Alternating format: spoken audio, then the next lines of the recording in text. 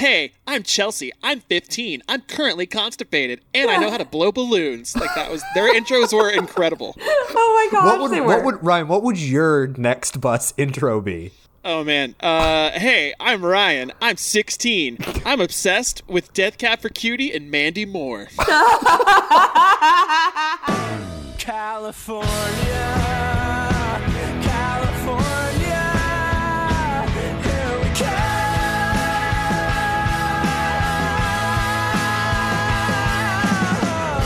Keeping Up with the Coens, an OC rewatch podcast. Bonjour et bienvenue à Keeping Up with the Coens, saison 2, episode 7.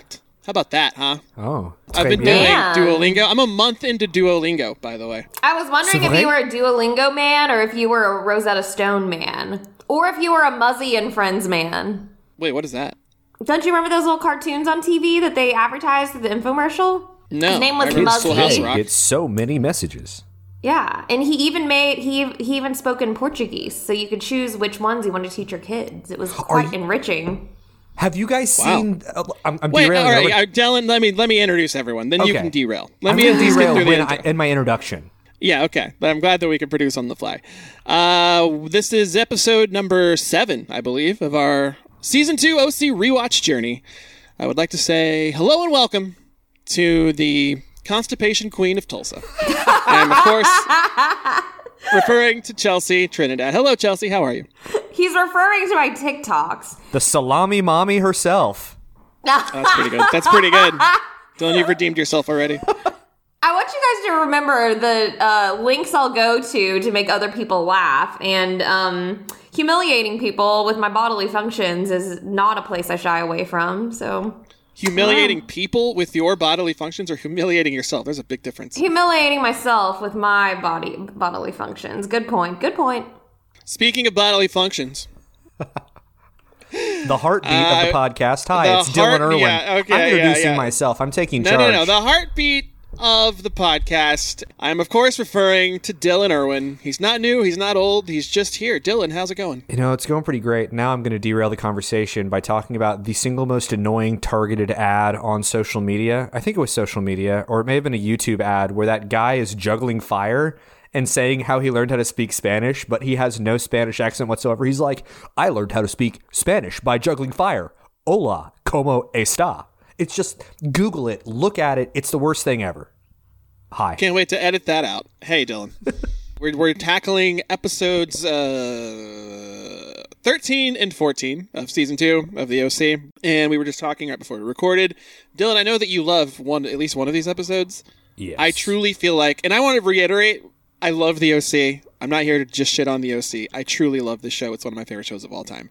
These episodes were tough to get through. There's no way, if we were still doing 4 episodes a week, I would have quit. There's no way. These episodes were tough to get through. I understand and appreciate that certain people may disagree with my point of view. However, you are incredibly wrong, because I mean, I might get milkshake ducked for saying this because I'm pretty sure that, 1, I don't understand what that means, and 2, I've said this prior in the podcast that another episode is my favorite. But The Rainy Day Woman or Women is my favorite episode of the OC, full stop. That's not... You've said that about like 7 different episodes. Come on. I contain multitudes. This is new Dylan's favorite episode of The already Rainy Day hate... Women. We're covering bad episodes. We've got new Dylan. Guys, we could punt. We want to just punt again and do it again later? We're recording like this do it the next night week. before we release it. We've punted Yeah. it 8 times.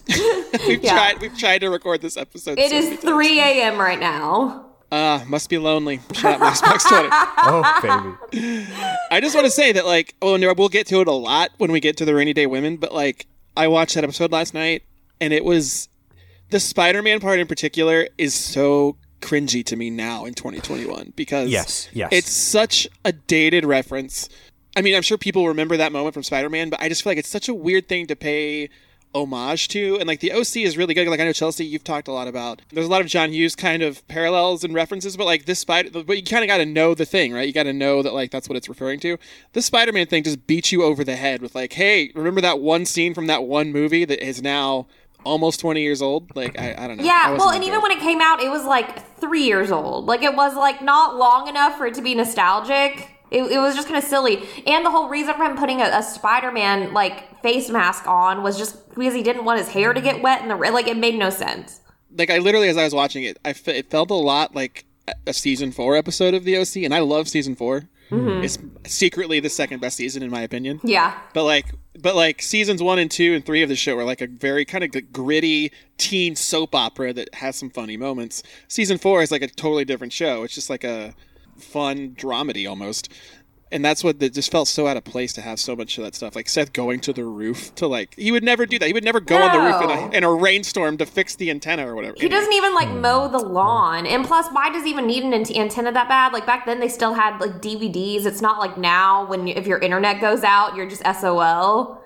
Like they were fine back then. He could have found something else to watch on TV. I agree. Dylan, defend your episode before we start. Well, Atticus Finch said that courage is knowing you're licked before you go in, but going in anyway. And so I don't care what you all think. I'm going to be courageous on episode 7 and tell you all that while I do tend to agree that a lot of it's dated and kind of cringy now, I think that when I say it's my favorite episode, I'm remembering the way it made me feel when I originally watched it. When you say it's your favorite episode, you mean it's not because you've said that about 7 other episodes. Yeah, well, every episode is my favorite episode because the OC is the greatest television show in history, and Breaking Bad is just a pale imitation. But I agree. I do remember like this was like the apex of my like OC fandom when this happened, and Spider-Man 2 was my favorite movie at the time. Spider-Man 2. You ever see Spider-Man 2? I love it because there's a very niche portion of our audience that will understand that reference. But anyway, so I just remember how much I loved it. And so I don't apologize for who I am. You guys know that. Okay, very quickly, one more thing I want to mention is that can we just briefly touch on this weird thing that Harold, shout out to Harold, he's a huge fan of the show, and he also sent us a thing that was like, it's like is it the Turkish reboot of the OC? And it's so long. Each episode is 2 hours or more. So apparently in Turkey, there's a show, and I can't remember what it's called. I'll look it up while we're doing this episode. But like there's a show, I don't even know if it's still on anymore. I don't really understand that much about it. But like there's a show that is based on the OC. And by based on, I mean it's literally just a remake of the OC, but it's in Turkey.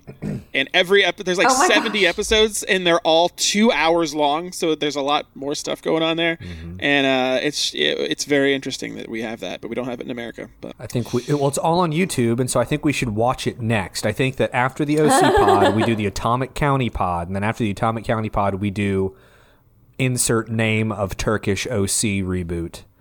Our children will be the same age as Ryan, Marissa, and the gang. It's just interesting to just watch the trailer. There's a trailer online. Just watch the trailer, and it's just so wild to see the story of the OC played out with very different actors. It's pretty funny. It's kind of like the musical.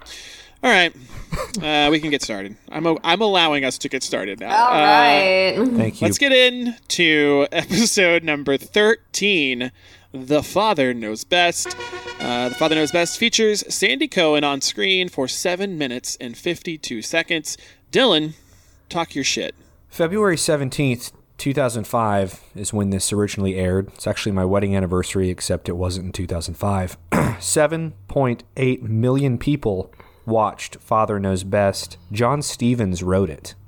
So, I mean, let's talk about it. Let's just dive right in. Let's talk about it. This episode was really the second episode we're covering today, the Rainy Day Women. It kept my attention. As it kept my attention, I was like, oh man, this is cringy and kind of weird. This episode, I could barely keep paying attention to it. It felt like almost nothing happens here. Well, it's just frustrating because I feel like these 2 episodes and the 2 before it and kind of the 2 before that, it feels like everyone's on a loop. We're watching Westworld. We're seeing the same characters do the exact same things with just minor differences in their days. So the episode starts with Seth. He is agonizing over Summer. He hasn't showered. He's binging TV. And it's because, to remind you guys, the last episode ended with them going to San Diego to pitch their comic book. Yes, thank you. That was mostly for us because it's been 2 weeks since we did this. So thank you. So he thinks that Summer and Zach slept together. So he is just having a meltdown pretty much. Ryan comes in and kind of tries to calm him down. I did just like that because I think, and this might be Chelsea getting a little bit too, like reading in too deep, but I think that they made a pointed effort in this season to kind of isolate everyone and make everyone just feel like they kind of are doing things alone. And will, you know, as the series progresses and you kind of see like Sandy and Kirsten grow apart more, and Seth not really knowing what's going on in Ryan's life and that type of thing, I think that they did that very much on purpose. So the moments where Ryan and Seth do kind of have a debrief and Ryan kind of tries to help Seth with his current problems, I thought that was kind of a nice scene. What did you guys think about it? I really liked it. I feel like I get kind of tired of the woe is me Seth, even though he did nothing wrong and he's a great character and I love him. I get kind of tired of it as a storyline, which I think you were kind of alluding to. I actually only have 2 notes total for that entire scene, neither of which actually relate to the episode directly. One is that the plural of matrix is matrices. Yeah. And second, I haven't thought about MTV2 for like 15 years, and I just got punched in the face like with a nostalgia fist because MTV2 was superior because they played all the music videos.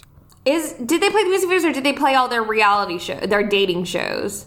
MTV2 was... It started just like MTV. MTV2 was started to be the video channel, and then as time progressed, they just kind of slowly faded that out and started adding all the reality stuff. Okay. I used to really like... was it called Next? What was the one on the bus? Oh, hell yeah. Next was incredibly my shit. There was one that I remember just because I was so young when I watched it. I was probably like 12, so I'm still trying to figure out, like, how do people behave on dates? Like, do people kiss on the first date? Do you, like, as soon as you greet each other, do you grab each other's hand? Like, I'm trying to learn all these things, and there's nowhere to learn it other than, you know, watching television. God, so many things make sense now that we've learned that you've learned how to date from watching MTV reality shows. Oh, yeah. I mean, that explains a lot of what happened in the years between 2003 and, you know, 2013. Between Kids Bop and college, I learned how to date on MTV.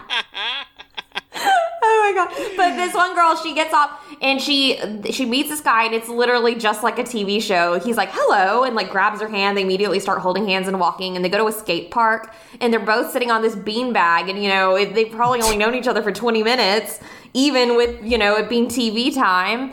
And they're making out on this beanbag, and they're at a skate park, and this guy does like an ollie over their heads. And like me, I'm like, oh my gosh, that's really cool. Not even romantic. Occurring to me that like, oh, that could have gone really bad very, very easily. Was Next just Kid Bachelor? Wow. That's a great take, Dylan. Yeah, also, Kid Bachelor. Like Kid Bachelor should have been a character at Atomic County. Kid Bachelor. Kid Bachelor would be that kid that Ryan hallucinates when he's in Chino. I wish we could just talk about MTV this whole episode. It'd be better than the episode that we're actually covering. Yeah, we barely talked about it. I was like, we can go off track here because that will make sure that we don't talk about the episode. So, go ahead, Chelsea. I guess to kind of just dive in. Part of why this episode frustrates me so much is, like I said, Kirsten and Sandy have been on the same goddamn loop now for 6 episodes. But Kirsten and Sandy kind of start talking, and immediately Sandy's like, oh, I have to go, you know, Max died. I have to go to his funeral. And to recap, you guys, Max is Rebecca's dad. And Kirsten... He died on a bench. He died on a bench while Sandy was giving him tea. Like, that's rough. Poor guy. But Kirsten's like, oh, well, I'll go with you. I'd love to honor him. I know he's someone really important to your life. And Sandy does this ridiculous... He's like, oh, well, you can't go. It's just going to be me and Rebecca.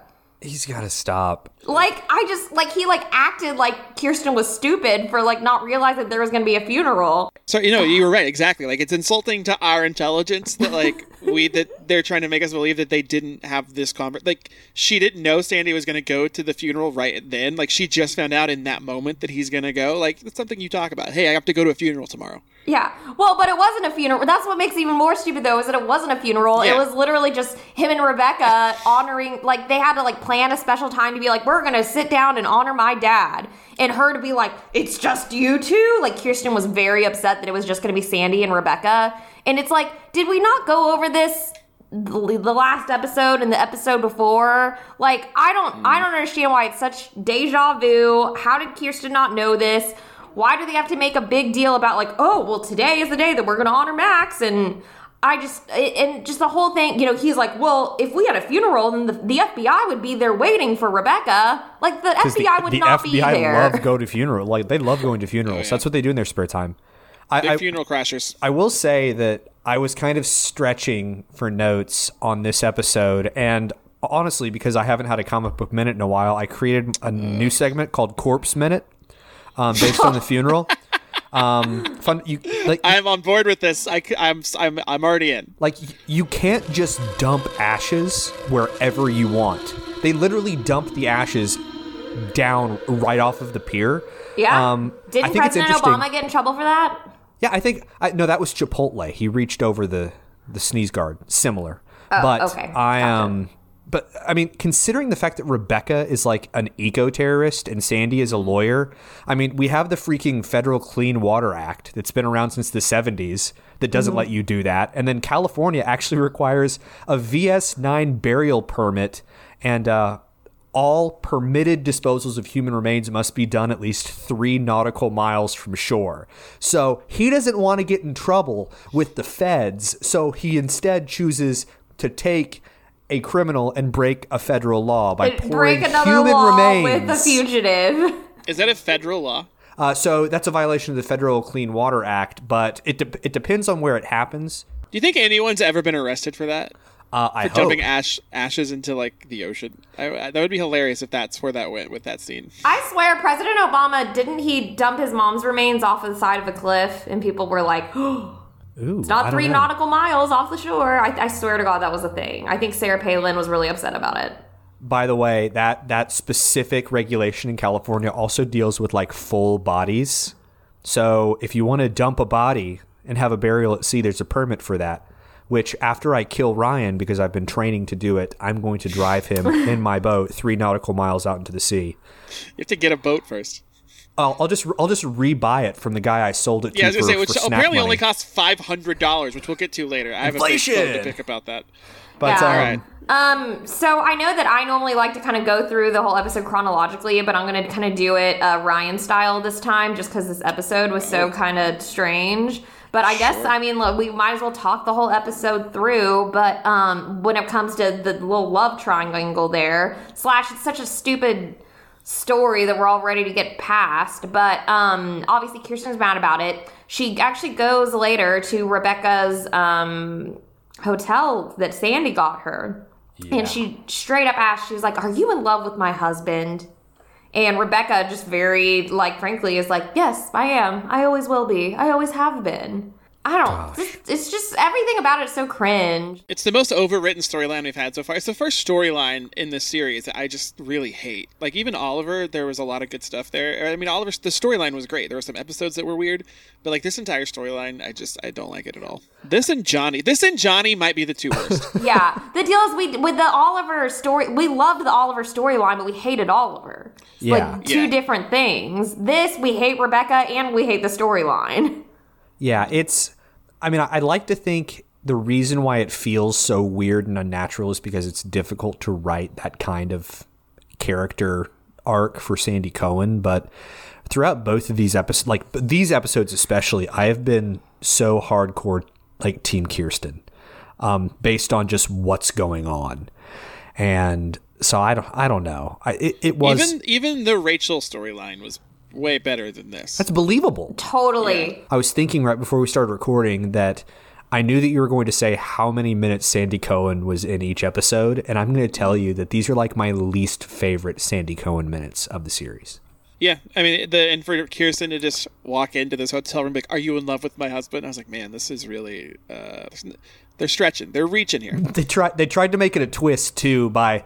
She looks in the, she hears the knock at the door. She looks in the little viewer and goes, like, sighs, and then opens the door and stands there talking to no one in frame and just going, oh, I thought I'd see you eventually. And then there's like a 1,000, 1,000. And then they both come in and have like an angry, low-waisted jeans kind of argument. And then we find out that it was Luke. Yep. It was Luke, and he was back, baby, with his low-rise jeans. So before we get into like the main storyline of the episode, the most important one, I guess we'll kind of go through the other two more minor ones. And one of which being Marissa, kind of coming to terms with her new relationship with Alex and needing to kind of start to break it to people in her life. So the first mission is to tell Summer. And they have kind of a nice moment because at the same time when Marissa is trying to tell her that she's now in a relationship with Alex, Summer is kind of breezing over her and Zach's stay in a hotel. So they have a one meeting and they both kind of chicken out of telling each other their actual story. So it's kind of like a lie by omission. But the whole reason why they're leaving it in. The whole the salami. reason, I know, it's I've had a day. Every single time we get together, I'm like, oh, guys, I've had a day, leave me alone. And then, you know.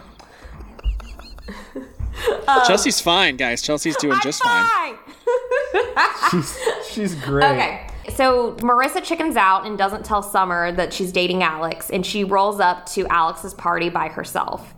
And this is one of the funniest scenes of the OC to me.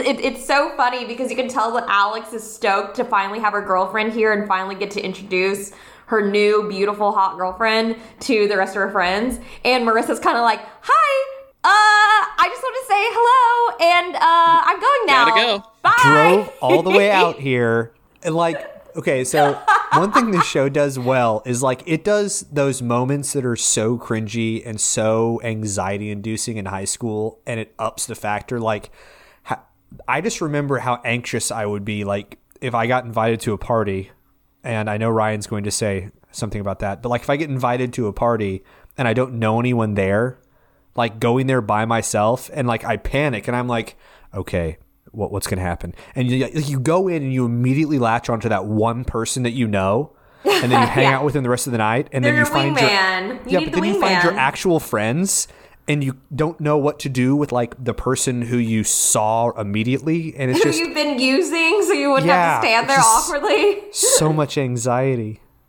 Oh my I gosh. felt that though. I don't know why that scene just like cracked me up, but it's really a shame. Dylan found this. I guess Dylan's dad sent this article that was like 50 things you might not have known about the OC, and in there it talked about how Josh Schwartz regrets writing Alex out so quickly, and like totally agree. She was an awesome character.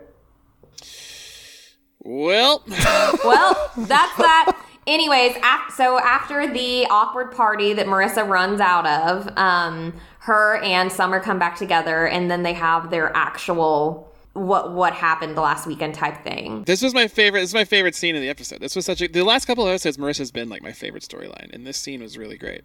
Marissa's been one of my favorite characters the last few episodes too. But first of all, Summer admits to her, she was like, me and Zach didn't have sex. I kind of made him feel like he was the one that was choosing not to. And she was like, but actually it was me the whole time. I couldn't because I had Seth in my head. Isn't that messed up? And Marissa's kind of like, oh my gosh, well, actually, I have a girlfriend now and it's Alex. And I don't know. What did you guys think about Summer's response? I thought it was fine. I thought it was funny whenever she hugged her and she was like, is this turning you on? I thought it was kind of sad that they had to write the line where Marissa's like, are we still friends? And she was like, yeah, of course we're still friends. But that scene started with Marissa alone in bed, as per usual, reading Please Kill Me, the punk rock book from like the early 2000s. Oh. Fucking great book. I just love that she was reading that book. I read it a long time ago. It's just I know. I have that book like in my living room right now, like as decor. Yeah, it's just like Lou Reed and Iggy Pop just doing heroin. Like that's the whole book, basically. Mm-hmm. So while we're talking about Summer, that kind of dovetails right into Seth's storyline of the episode, where obviously Seth is distraught because he thinks that they slept together. We kind of covered that earlier.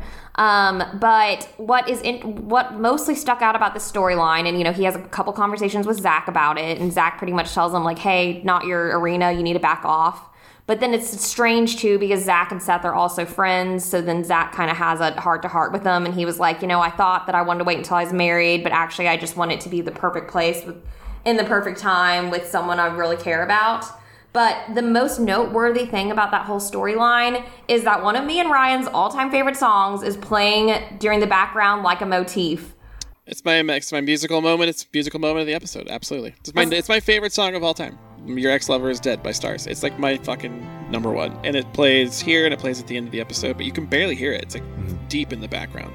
I'm frustrated that a song that means so much to both me and you kind of got not great treatment. Like I would expect it to be a big crescendo, kind of like what we have in the next episode. And instead it was kind of just background music.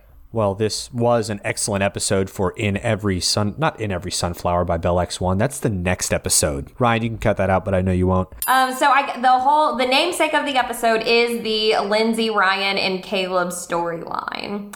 And I guess Julie's kind of thrown into this also. Kirsten, not so big of a character in the things that go on here. She's drinking. Well, hang on. Seth, the Seth storyline has an ending where they're going on their trip, and Seth comes over to Summer's house to like talk to her, and he basically tells her like, "Hey, this has been weird, but I just want you to know I want you to have a good trip, and I'm over you."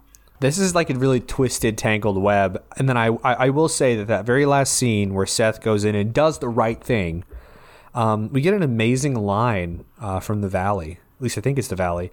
Relationships are like geese. They fly north for the winter, which makes no sense. Oh, yeah. And I love it. It makes some sense if you really think about it. But like Seth just telling Summer, "I'm over you," was so like bizarre because clearly he's not, but like he's trying to fuck with her, I think. He's testing the waters because if he says, "I'm over you," he wants her to say, "But I'm not over you." And then he'll be like, "Just kidding." And then they make out. And Zach can go to Tuscany and backpack all he wants. Team Seth. It just felt such like deja vu. I feel like they had another conversation 2 episodes ago where they established that they're both over each other. It just keeps happening over and over again. Ugh.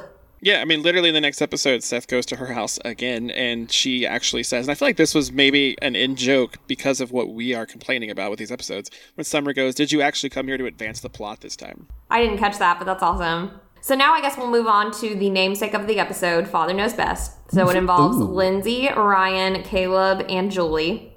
And we kind of start with Julie and Caleb clearly fighting. Lindsay and Kirsten arrives, and Caleb makes a grand gesture of telling Lindsay that he wants to adopt her. And, of course, Lindsay's thrilled, and Julie kind of gets to really be Julie and is, like, making it very obvious that she is not happy about this, clearly because of the inheritance situation. So, you know, she's kind of helping Caleb tell the story, but Caleb's like, "Lindsay, I want you to be an official part of my family. That way, if something happens, I know you'll be taken care of." And Julie's just like, well, I told you I would take care of it. Like Julie is in a tizzy. Kirsten's in an awkward position. It's a whole deal. But I thought it was really, really fun getting to see Julie be Julie again. We needed a good boost of that. That's what I was just gonna say. Was that like I respect Julie for fucking just being herself and very, very obviously being against this and not hiding it and not trying to pretend. And Caleb even says to her at one point, he says, can I tell you how transparent your motives are? And it's like, yeah, but I still don't understand why they even got married. Like, they clearly don't enjoy each other's presence. Like, what is Julie bringing to the table? So I forgot all about this entire paternity side thing. I just thought that Lindsay, left for no reason, just like Donnie. Long may he reign. But... I forgot all about it, but watching it now, it's like she goes full Cersei Lannister in this episode. Just malicious. And I feel so bad for Lindsay. So bad. Even though there is an audio clip of one of her speech things that I want to add in this episode. And it's at 35 minutes, 15 seconds. She slurs her speech so much in this episode. She's trying to tell Ryan that's not true, and she seriously says, "It's not true." What? Mom told me yesterday. I didn't know how to say anything. That is not true. No, stop it. Lindsay. Stop it.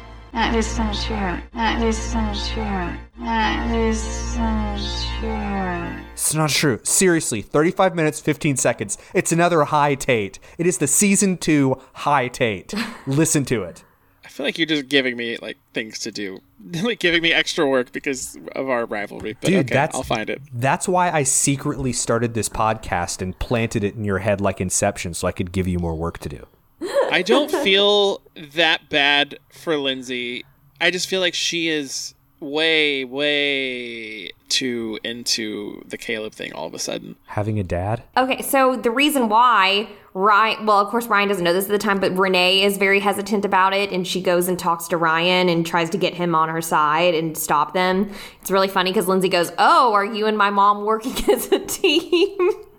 I don't know why I thought that was so funny. But my note about Renee having another potential baby daddy and not really being sure whether or not Caleb is the father is Renee having another potential baby daddy is so shady and dumb. Dumb. So much dumb in this episode. Maybe that's who Gardner is. Yeah, maybe so. I still think DJ is the gardener in this scenario. DJ? DJ? Yeah, Ryan gets too involved here. Like, I just feel like he does what he always does, which is like insert himself into every situation with his girlfriend. Him getting way too involved here, like, it's really not his business or his decision to make, right, guys? What I think. Like, he keeps telling her, like, maybe you should think about this. Don't you think it's too fast? And I was like, dude, the Coens adopted Ryan, like, immediately. Yeah, like, literally, way he wanted to just stay there and live forever, like, after the first night there, so. Yeah. I did find it funny, though, because him and Renee and Julie all wanted the same outcome. Like, they all had the same thing they were pushing for. But I did think Lindsay had some kind of funny lines. Like, she's just, I thought Lindsay, I like her a lot more this watch than I ever have before. But, I mean, she's a big old Scoob. And some of her lines come out just so funny. But, she was like, what more? Should we go bowling or to a father-daughter picnic? Like, she's just kind of sarcastic and funny. And she said something to Ryan that was like, tonight's the most important night of my life, and I only want people there who support me. So are you going to be there or not? Like, she's acting like Caleb's daughter. Yeah. Wow. She really is. I don't know. She's just funny and loquacious in like kind of an awkward way. But one scene that I did think was very well acted was when Caleb finally broke to her that he didn't, he thought there needed to be a DNA test before he officially adopts her. And hang on. So they're throwing a party about this, like literally a party. And when they said party, I thought, oh, like the family will get together because there's a lot of extended family in the show, as we know. Like the characters that we know will get together and they'll have like an adoption celebration for Lindsay because everyone knows Lindsay. Right. I did not realize, and it didn't even click with me until this rewatch, that they're having like a fucking party with a ton of strangers. Like, people who don't give a shit about any of this, presumably, showed up to this party. And then I guess the plan was to go up there and be like, hey, this is my daughter. And like all these people are going to be like, that's so great, I guess. I just thought it was strange that they're throwing a big party about this. They would all go gossip. Maybe that was the point. Maybe they're like, if we just announce it to everyone, there won't be very much to gossip about because we will have announced it to the world or something like that. But it's funny because Yoga Lottie's friends are there. Like there's a scene where one of the women goes like, oh, I wonder what the surprise could be. And Julie was like, just you wait, or something along those lines. Refill your drinks. It's not what you expect. Or like, she's like hyping up her own like devices. But that scene with Caleb was just heartbreaking. Like, I've talked about this a few times, but when Lindsay's really sad, she has this really high-pitched mouse voice. And it makes me so sad. It's so sad, and she's asking, like, Caleb, what did I do? That is so sad! It's so oh my heartbreaking. God, I can't believe how much I disagree with you. I can't believe it. You didn't think it was sad? It's not sad. It's not sad. Like, her emotion and the way she feels is super valid and real. But just the things that she says were driving me crazy. Like, asking, what did I do wrong? Like, that's just self-pity and, like, I know that she really wants Caleb to adopt her, but for her to go from crying, what did I do wrong, to 30 seconds later walking out being like, I know my real dad wouldn't treat me this way. I was like, that's such a flip of like emotion and character, like so quickly. I don't know. I just didn't like the lines that she was saying. It just, and then she like drives away and like Ryan's like chasing after her car. It's so soap opera. Like I've never seen anything like it. And meanwhile, they have this big party and Julie's like, don't worry, Caleb, I got it. And she basically like throws open the balcony door and she's like, by the way, we're launching a magazine and I'm going to be the star and the editor and the cover girl. Like that was pretty awesome. Julie is a survivor. So there, whenever Caleb is, whenever she goes to see Caleb in his like study, he's like hanging out there. She walks in and he just goes, "Lindsay, sit." It's all right, isn't it? Lindsay, sit. Like she's a fucking dog. Please. Oh sit. yeah, that was weird. Kiki. Yeah. And like she goes up to him earlier, right before that, and she's like, kind of like doting over him. She's like, "This is a really great party," and he just goes, "Yeah, thanks," and walks away.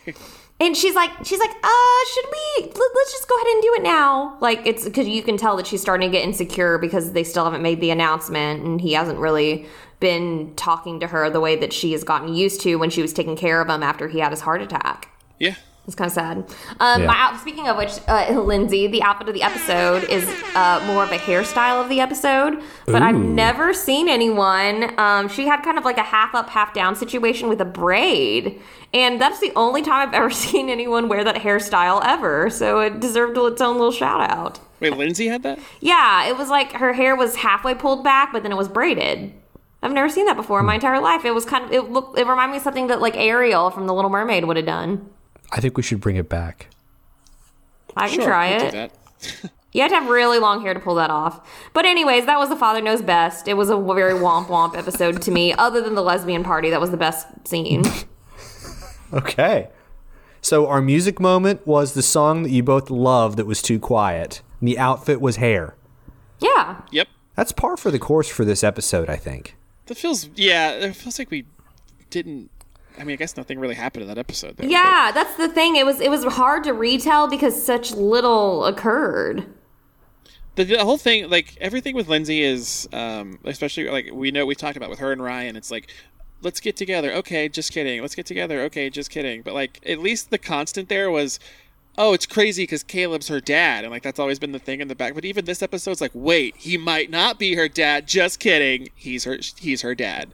Yeah. It's like, oh my god, everything about this, every storyline she's Deja involved vu in on is the just a same yo-yo. fucking loop over and over and over again. Like, so irritating.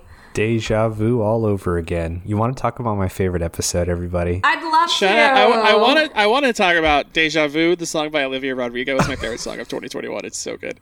And also that episode ended with Sandy Cohen picking up Chinese food for his wife, and she didn't want it, or she's like freezing him out, and then he like goes somewhere else, and then he ends up back at home, and I was like, he offers it to Ryan and Seth, and I just wrote that like that food's at least 3 hours old at this point. He's had it for like half the episode. He's just been going from place to place with it. Oh no, Still he was taking it to Rebecca. Did we mention that Rebecca left? Like she ran away, and again, and another thing in the next episode, she's back, but like again, another yo-yo. Like Chekhov's ex. Sandy goes to like give her Chinese food, and she's gone because Kirsten scared her away, I guess. That is something that really, it's one of those things where I'm like, I'm so team Kirsten because Sandy's just making bad decision after bad decision. Like on a night like that's really pretty big, allegedly, for Kirsten's family, like her side of the family, he isn't at the party. He's taking Chinese food to his convict ex-girlfriend. That's what he's doing. That is his choice. That's how he's going. He does go to the party eventually. Eventually, that's the thing. You got to support your wife at all times, Sandy. What is this?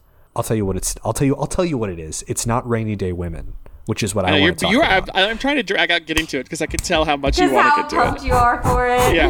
All excited. right, Dylan. Okay, Dylan, that will get us into episode number 14, The Rainy Day Women. The Rainy Day Women features Sandy Cohen on screen for 8 minutes and 6 seconds. Before you go, Dylan, before you go off here, I just want to say, and I know this is going to be upsetting to you, I feel like Chelsea might be on my side here. Mm-hmm. I know you literally wrote the music moment of the episode. It's got to be like the Champagne Supernova cover. Doesn't have to be. It's not. To me, it's not. There's two. I actually have two. I couldn't pick one. I have two songs of this episode, song moments. And neither are Champagne Supernova. And neither of them are that song. The two that I chose are the first song that we have in the open, which is Blind Melon, No Rain. Mm-hmm. And the second is moment so much. Iconic 90s one-hit wonder. And of course, the second is Boyz II Men, End of the Road. Yeah. No, this is a good music episode. It's hard to choose. But you see, that's what I love about this episode. Is there's just so much good about it. And Champagne Supernova. Even Champagne Supernova, like all three of those songs were very emblematic of a time. Oh, that, yeah. that wasn't 2004. So, you know. Well, So specifically with Champagne Supernova, I actually went to a Graham Colton Band concert in like 2003, 2004, and they played Champagne Supernova as a cover. And so then it came up in this, and my mind was just blown because the worlds are colliding. But here's what you need to know. On February 24th, 2005, I was on my couch. I was one of the 7.23 million viewers watching this Josh Schwartz masterpiece. But before we actually get into the episode, I want to tell you a little bit about it. Uh-oh, everyone. Marissa's house is leaking. And the pavement isn't the only thing getting wet. That's right. Oh my gosh. Our eyes also get wet from crying. DNA is tested and paternity is determined, bags are packed, and Sandy almost manages to wreck both his car and his marriage in the same evening. As with the Great Flood, we find a proverbial cleansing following this storm, but rather than the culling of an entire population, Lord Schwartz only drowns a few storylines. Ryan and Lindsay, Zach and Summer, Sandy and Rebecca, Marissa and her belief that a lesbian relationship is just a fun way to get back at your mom, those moments will be lost in time like tears in rain. So come stand under our umbrella for the Rainy Day Women. God, if you would have said Ella, I would have lost my mind. I would have been incredible. Yeah, what you basically outlined there was that this is like finally, because we're halfway through season 2 at this point. Mm-hmm. Finally, these storylines are coming to an end. We're finally getting rid of some people and we're moving on with some new things. Fucking finally. Yes. And so it starts off with, we've already said it, with music moment of the episode. It's raining. A DJ is telling us it's raining. Not DJ the gardener, but an actual DJ, because this is the early 2000s and people still listen to radio. It is in fact raining, and Seth and Ryan don't know what to do. They're like drivers in Oklahoma. When it rains, they just freak out. They have this fun little banter back and forth, deciding who's going to go where. Is Ryan going to go into the house? Is Seth going to go into the pool house? There's some bribery with bagels. They end up just doing what I think I probably would have done, because why not? And they call each other on their phones. Seth is talking about, what are they talking about, audience? I can hear you all screaming. That's right. They're talking about how Seth still likes Summer and he's not over it. And Ryan's problems don't matter because Seth has problems, and that's all that he wants to talk about. Also, this was strange because neither of them want to step outside into rain. Like, he even says, I'll melt if I go out there. But then, literally 10 minutes later, Ryan rode his bike through the rainstorm to Lindsay's house, and Seth was outside Alex's house just getting drenched. And I was like, why won't you guys just cross the 10 feet to get to the house or the pool house? I don't know. Yeah, and so I think that at this point we're also led to believe that after everything went down at Caleb's faux eternity party, it actually ends up that Ryan doesn't speak to Lindsay. So I guess it's not quite that he has a problem. It's just he's completely ignoring that whole situation, which is a good thing because there is some drama. There is a musical motif, as Chelsea would say. We have In Every Sunflower by Bell X1 playing, and we know that when that song plays in this episode, it's because there's some weird adult stuff going on. And in this case, we are getting some of the most pure pandemic energy, and honestly, energy I'm jealous of, in the form of Kirsten Cohen in bed at 10 a.m. on a Saturday, not sleeping, just hanging out, doing nothing. So the question that I had, though, is we see Sandy emerge from the bathroom in his bathing suit. Did he go surfing in the rain? He's a wild man. I think he just got out of the shower. Did he shower in a bathing suit? Is he a never nude? He's a never nude. Perhaps. There are dozens of us. Well, I guess, you know what we forgot to talk about in the last episode was that I feel a lot, but I just can't remember what it was. Well, it was like nothing really happened, but Rebecca was so shooketh by Kirsten paying her a visit that she dramatically left without saying goodbye. Chelsea, and just wrote him a note. God, you did it again. We've covered this. We didn't talk about her leaving. Yes, we did say that at the very end. Oh, okay, I missed that line. You were just pounding some salami.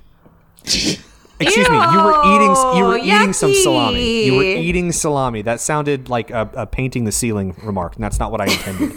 Okay, well, let's rewind 30 seconds and pretend like I never said anything. Go on.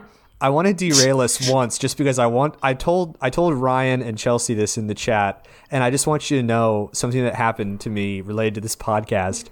Speaking of painting the ceiling, so my mom loves this podcast. Hey, my mom loves this podcast. My dad obviously loves it enough to do background research. That you're like, speaking of painting the ceiling, my mom. Well, okay.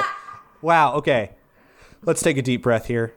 Okay, so anyway, I'm at a funeral reception. Okay, a funeral reception, and they're not spreading any. No ashes were spread into the ocean. No ashes were spread. No ashes were spread here. We did it the right way.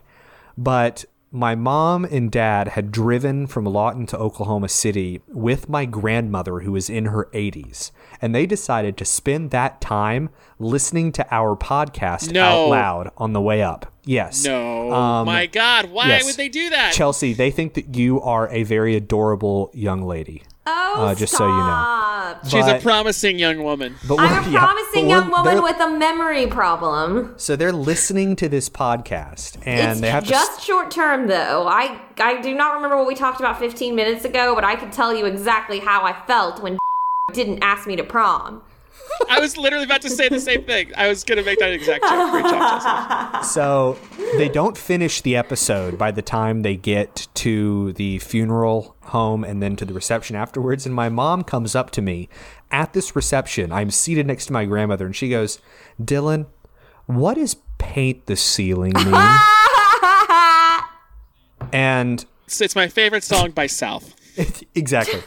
But I just looked at her and I was like, "Are you serious?" Because my mother is the troll. My mother is where I get my troll tendencies. And I was like, "Are you serious?" And she goes, "Yeah, we haven't listened to it yet." And I go, "Dad, have you guys listened to it? Like, I need to confirm with another parent." He goes, "Yeah, we haven't listened to it." And I just said, "I think it's better if I tell you later when we're not at a funeral reception. And also, maybe you shouldn't let my grandmother listen to the rest of the episode." So that's a little fun story. Shout out to Dylan's grandma. You're probably listening right now. Grandma Hey, Dee, I hope you like it. I hope you enjoyed that episode, and I promise that I will do my best to make you proud moving forward. I haven't done a very good job over the last 32 years, but I'm trying. Anyway, definitely not the last 32 minutes. Yeah, jeez. So, I made myself laugh at that again. So Sandy may or may not have been surfing or showering while wearing board shorts, which it's okay. Everyone had to do that for a little bit in high school. And like he is almost at the cusp of successfully apologizing to Kirsten. And of course, his phone rings. And who is it? It's the character that we thought was gone. It's Rebecca. She's back because she wants to annoy Chelsea more. That's actually what's in the script. Like, that is the most annoying thing in the entire world. Like, oh, I'm going to write a dramatic letter and leave. And then I'm just going to call and be like, oh, just kidding. I didn't want to leave and not say goodbye. Like, what a fucking lame. I feel to her credit, I don't think her letter was that dramatic. I think it literally said, like, talk to Kirsten, gotta go. See ya. I feel like though the more annoying thing was Sandy's decision, because she gives him the same crap that she gave him the first time, which is, I didn't want to leave without a chance to say goodbye in person. It's like, you've said goodbye in person. You've said hello in person. Just calm down with this. It doesn't matter. This is 2005. Just text each other. I truly don't remember. I feel like we probably did, but I truly don't remember the last episode that we recorded. Did we mentioned that they kissed, right? Yeah. Because she did kiss him. Yeah, we talked about that. Sure. Okay. Yeah, we did. And if not... Yeah, I trust Chelsea's memory. If not, they kissed.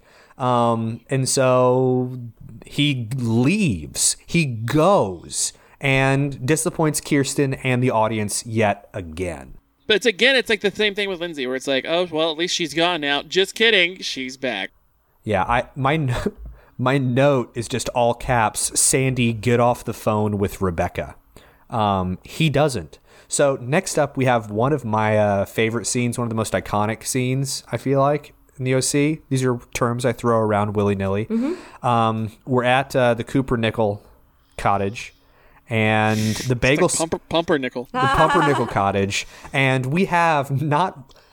this show has two of the exact same bagel slicers, which is why we bought one at the Irwin household. Mm-hmm. But Julie has decided that she wants to, I guess, try being Jewish and making bagels and going kosher eventually. Her words, not mine, Ryan. You're shaking your head no. That's literally not what she said. Yeah, she said if the Coens... It's offensive that you think only Jews eat bagels. No. She said if the Coens can do it, so can we. Next thing you know, we'll be going kosher. She did say that. Boom. So I don't know why I said boom. That wasn't a point. I'm sorry for insulting your faith. That's not what I intended. Anyway, but if you want to friend me on the My Pillow CEO's new social media group, you can find Dylan at parlor.com/keepingupwiththecoens. So they have this fun little routine where Julie is trying to be the cool mom from Mean Girls, and she actually says, she offers a bagel to Marissa, and she offers a bagel to Alex. And Alex says, "Oh no, I don't eat breakfast." And Julie goes, "Oh, that's so punk. That's punk rock." That's so well, punk she rock. saw that her daughter was reading "Please Kill Me," so she was trying to be relatable. See, and that's the thing is Julie's trying. She's trying so hard. And then they have this fun little thing where it's like they're sneaking kisses behind the bagel smearing, which is so romantic. It's so 2005. They almost get caught, but they don't get caught. And Alex ends up leaving because they needed to get Julie and Marissa alone for purposes of the plot. And Marissa does something that I completely forgot about and didn't expect. And drinks milk from the carton? Well, yeah. First of all, she drinks milk from the carton. She has a milk mustache. Did you notice that she didn't have the... Yeah, she didn't have the milk mustache in one shot, and then it just appeared in the second shot. But mostly, I'm just glad that she's getting enough calcium because she needs strong bones if she's going to be living outside. So basically, she tells her mom the truth, and she sets it up in a way that only a person who's about to lie would do it. But then she just tells the truth. She's like, "This is no drama, no lies. I'm just going to be straight with him and tell you the truth." And she says, "Alex is my girlfriend." She comes out to her mother. Mm-hmm. And Julie says what you're not supposed to say when your child comes out and talks about how it's a phase and all that stuff. And so don't do that, parents, if your children trust you enough to come out.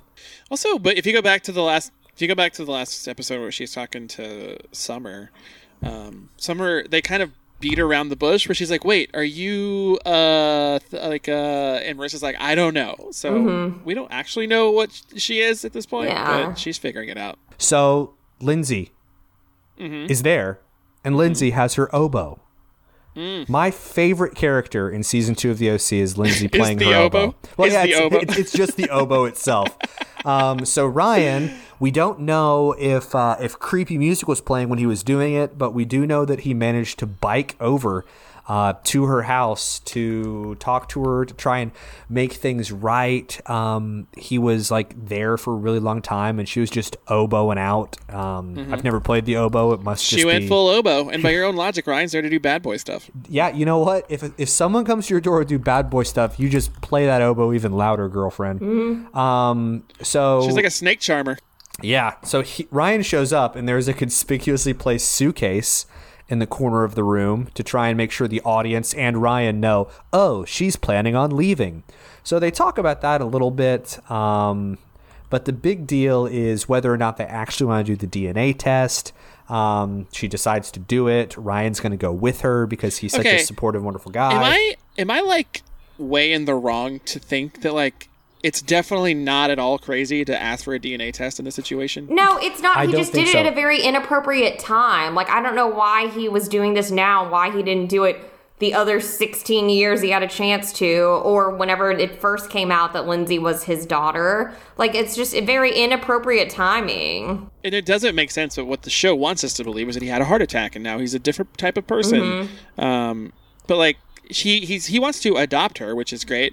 But I feel like if you're going to adopt her, you'd be like, yeah, I do want a paternity test. That's not insane to me. No, but it's, if anything, the way you would frame something like that, first of all, I kind of agree with Chelsea that if he was going to do a DNA test, I do think it's kind of insane that he would just continue to pay Miss Wheeler. Well, that was brought up in the episode with when Julie says, how have you not had a DNA test after all and this he was time? I didn't want a record. I didn't want a written record of my infidelity. Yeah, but the way you frame it at this point is just, look, I'm remarried. I have 2 stepdaughters.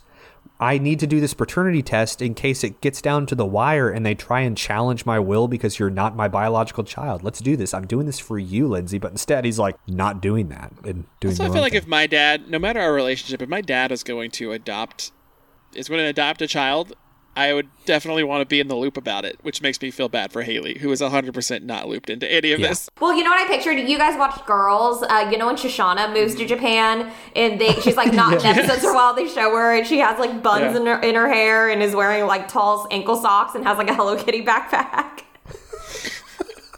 Like that's Lindsay, or that's Haley right now. So we have another deja vu moment with Summer and Seth. So we show up in Summer's room as an audience first with Summer. Mm-hmm. She's wearing a yellow dress that we learn is her bridesmaid's dress. And she asks to the mirror, has anyone ever looked good in yellow? Yes, Belle from Beauty and the Beast looks amazing in yellow, and she's my favorite Disney princess because she likes hairy men and books. Therefore, she's automatically the best Disney princess. So Seth shows up. Just because that's all he does now. This is where she says, are you actually here to advance the plot? Yes, and this is where we first see Seth in his patented Spider-Man mask. He refers to himself as your friendly neighborhood Seth Cohen, which doesn't make sense. So do you think that like when they were storyboarding this episode, it's like, do you think they started with, we want to recreate the Spider-Man kiss? How do we get there? Let's have it raining so that Seth can have a mask on his head? Like, I really truly think that's the way they did it. I think that they. But do you think they started with Spider-Man kiss? How do we get there? They wrote it backwards. They reverse engineered the Spider-Man kiss, which is why we get this nonsense where Seth is soaking wet, but at least his face is dry. Yeah. And he even says like, I don't look good in a hat, so I didn't want to wear a hat. But I'm like, you look significantly worse in a Spider-Man mask. So. Yeah, and that is a mask is a type of hat, but that's getting a little bit too crazy. A mask is not a type of hat, Dylan. It is. You put it on your head. I disagree. Is a hot dog a sandwich? I'm so upset. So Seth kind of starts waffling. He's vacillating at a very aggressive rate. And he's got low vibrations. Yes, he is. We're picking up bad low vibrations from Seth. And he decides that he is going to wuss out and just say, oh, yeah, you need to make sure you have these adapters for your hairdryer, which is an excellent tip. But well, he found out that Summer was in the wedding, and that's what made him change his mind. It was like, yeah, he found out that like, oh, this is a very serious relationship again. Like he didn't already know this, but like he finds out that Summer is in the wedding, which I have a lot of questions about. That like Summer met his sister one time and they did not get along, but she's a bridesmaid now. Mm-hmm. The only thing that I could think about with that is, and Chelsea, you might need to help us with girl politics, but my understanding is his sister is rude to everyone. Yeah. So much so that I think, is Summer like her only bridesmaid? Didn't he say she was shrill and alienating or something like that? Yeah, like it is brought up where Summer's like, it's crazy that I'm a bridesmaid, and Zach's like, I told you my sister doesn't have any friends, basically. Mm-hmm. Well, yeah, because if she's marrying someone with a lot of groomsmen, then you have to have the same number. Yeah, I guess that. Yeah, who is this guy that she's marrying? Like, and we don't know. Why does he not care that she's shrill and alienating? Yeah. I did think it was pretty funny. At one point, she, whenever they're in the airport, which I know I'm way skipping ahead, but Summer's like, do you guys want anything in touch, people? And she goes, a Xanax. And all three of us were like, we can relate. I hate this. I hate that dialogue. I hate that scene. We'll get to it in a second. Until then, it's my favorite episode. Well, like I said, the only stuff I hate it, but then the hate turns into love when you realize it pushes Summer back to Seth and into that money shot at the end with Spider-Man 2. So let's go back to my second least favorite. That's not right. Storyline with Sandy and Rebecca. They're at the diner. They're talking about some lawyer nonsense that even I don't really care about at this point. About plea deals and about amnesty. Forgot to mention in the last episode that the FBI... God, when something happens that even Dylan doesn't want to talk about, that's how you know it's bad. So the FBI actually showed up in the last episode, and we completely forgot to talk about it. The only thing I remember about that scene is that the FBI agents had really cool names, and Sandy got mad at his FBI buddy. Oh yeah, and said, "Hey, FBI buddy." Did you after the FBI visits Kirsten? the next scene is Sandy coming home and her telling him about but like he comes home and he goes, "Do we have company?" And I was like, why did he ask her that? And then she shows him the cards of the FBI guys, and they talk about that. And I was like, what the fuck? Why did he just ask her that? Put their cars outside? I don't know. It smells like the FBI in this house. Are they here? What's going on? So there's some drones in this house. So that's pretty much what's God. going on, which is nothing. The big thing is that Sandy is trying a little bit too late to separate the case from his marriage, even though it clearly causes a problem. So that's what's going on. Now, where are we? I don't even know. Okay. So Kirsten and Julie, we have this amazing scene coming up next from Kirsten and Julie. Oh, that's a fun party. And they, things are dramatic, and Kirsten confides in Julie that she and Sandy are kind of having issues. Julie kind of talks about the issues with Lindsay, and they decide that they're going to get liquored up and smoke cigars. Well, no, she talks about having a lesbian daughter. Oh, that's right. Mm-hmm. Yeah. I think I loved this hangout. I think that Julie and Kirsten's friendship is one of the highlights of the whole show. Mm-hmm. Yes. Yeah, this seemed like a fun party. Like, I would love to drink scotch and smoke cigars with him. That sounds like a lot of fun. Oh, yeah. Mm-hmm. And I also in this scene, am I wrong about thinking that like a couple episodes ago when we were still talking about Rebecca, that her and Sandy were engaged, right? weren't they engaged to be engaged, quote unquote? Or am I thinking of something else? I don't know if they're actually engaged. I think that Kirsten just said things like, "Oh, Rebecca, who you were supposed to marry." Like, I think she meant that more I can't talk today. Ding, ding, ding. There we go. That is absurd. I thought that they were engaged. Maybe I'm wrong, but I feel like there is a really good line that comes out of this conversation that we kind of talk about a lot, and it's that Sandy and Kirsten are like the moral center of the show, and that if they break up, things could go pretty bad for everyone else. At least based on Julie. We also find out that Julie on season 4's Christmas episode. Oh, we know. yeah. Mm-hmm. Just you wait. Well, Julie is surprisingly cool in this conversation about Marissa having a girlfriend, I thought. Yeah. She talks about her own quote-unquote phase that she went through. Mm-hmm. She dabbled, and no one is a straight 0 or straight 6 on the Kinsey scale. I think I've said that on the pod before. The talking about the Kinsey scale is going to be like Ryan talking about Anna at Oliver's party. Why was Anna at Oliver's party? Josh Schwartz, email us, coedspod@gmail.com. And Dylan saying, would you rather have Occam's razor or Chekhov's gun? I've only said it twice, but I will say it again at some point, I promise you. You said it twice on the podcast that I've left in. You said it like 8 times. I still don't have a straight answer from anyone, though. Or I just forgot. So now let's go ahead and get a little bit more outrageous. Let's have Sandy and Rebecca are driving back to Newport, but I thought that they were... Where did they go? I don't know. So it seems like Sandy had to drive a ways out of Newport. To meet her? I like to think they were in Chino, but I know they weren't. In Chino, man. In Chino, man. Oh, that's a throwback. That's podcast lore that you're throwing out here. That's right. So they're trying to drive back, but because it's California and it's raining, I guess all the roads are closed. She freaks out because there are cops. All the roads.